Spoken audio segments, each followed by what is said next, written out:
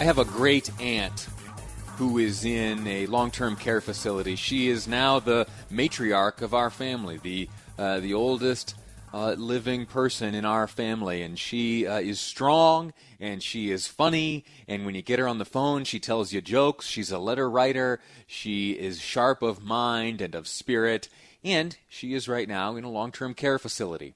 She is in St. Louis, Missouri, and there have yet to be any positive cases of the coronavirus in her facility. I'll tell you what, though, each and every day, my whole family, we have one of these big, long text message kind of threads going, and every day, multiple times daily, we're checking in on Aunt Lorraine. We get updates on how she's doing, how she's feeling.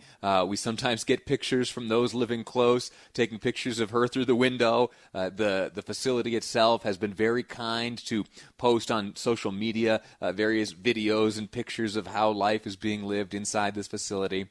And it's all happy and smiles for now. We hope that continues.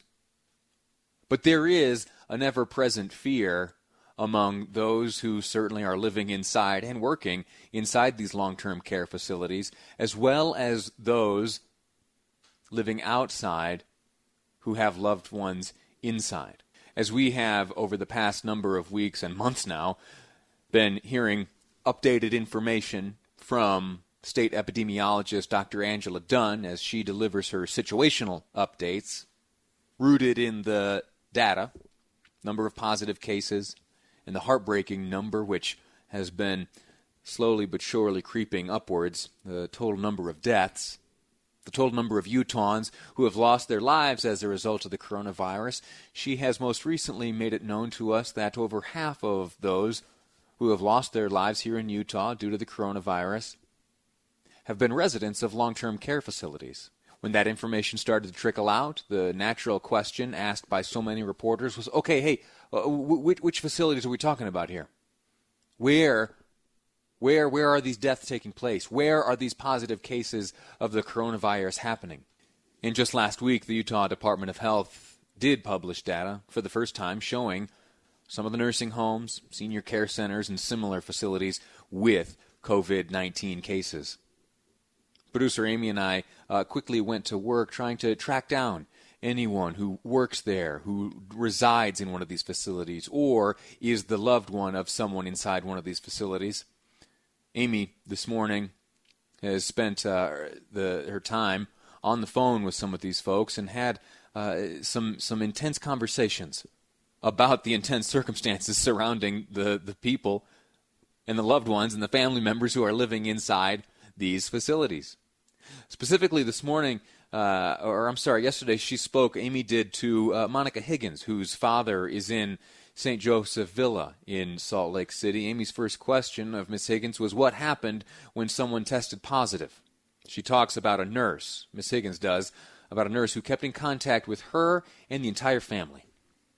Somebody at the center tested positive, and as soon as they tested positive, she said that they removed them from the building. I guess they moved them to another facility, and she told us where the person was that was in that tested positive, and it was somebody in another wing in the full care side.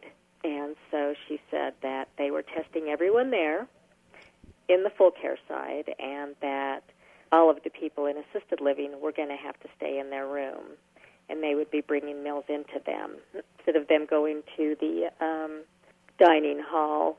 Here in Utah, this is a point I repeat over and over and over, and it's important because it does set us apart from the majority of the United States.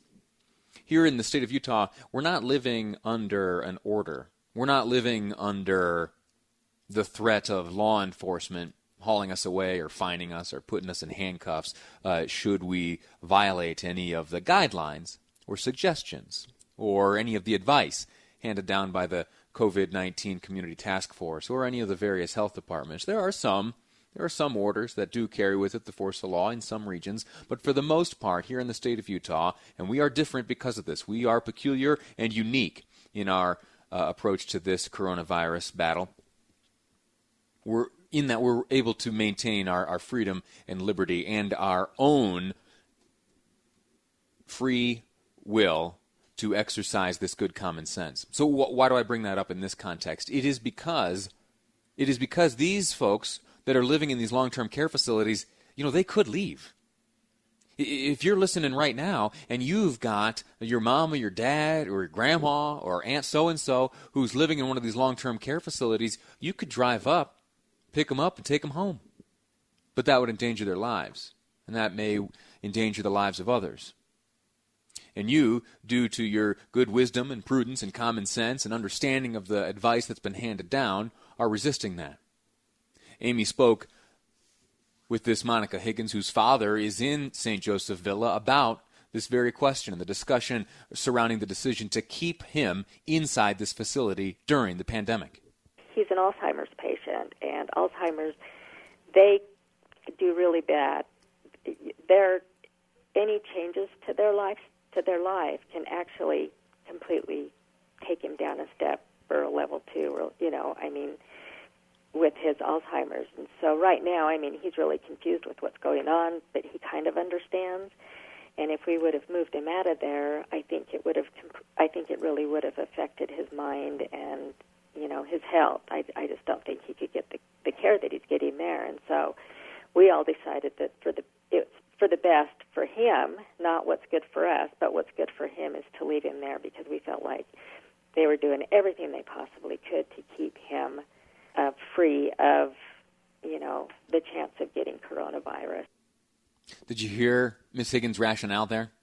The decision that she and her loved ones made as a family for the benefit of her father was solely for the benefit of her father. It's got to pain her to be away from Dad and all the rest of the family. It's got to be difficult knowing that Dad is in a facility where there's some coronavirus going about. And he, at his advanced age, is at greater risk to experience some potentially severe complications should he contract the coronavirus. But the Higgins family has let common sense prevail. That's a very good thing. Last question asked by producer Amy of Miss Higgins was, given the virus, was she happy with how St. Joseph's has been handling everything? We couldn't be happier with where he's at. We feel 100% that they are doing everything they possibly can to keep him safe. I tell this story, and I share in particular that last piece of audio, not to advertise St. Joseph's or any of the other areas or any of the other long-term care facilities which have experienced active cases of the coronavirus, but rather to remind you that the men and women who staff these places, they each day put their own lives at risk. They each day suit up and keep your loved ones comfortable and happy as they and we endure something very scary. So take a moment and think about those types of folks this week, the ones working and living in long-term care facilities. That is exactly where the coronavirus is being felt the heaviest. That's where the toll is being taken, in these long-term care facilities. At least that's the case here in the state of Utah. We're going to take a break. When we come back, we're going to revisit the story of the Colin Ray concert. There was a city council meeting in Kaysville yesterday. They held it over Zoom, and Mayor Katie Witt, offered an apology. I'm going to share with you that apology next on Live Mike. I'm Lee Lonsberry, and this is KSL News Radio.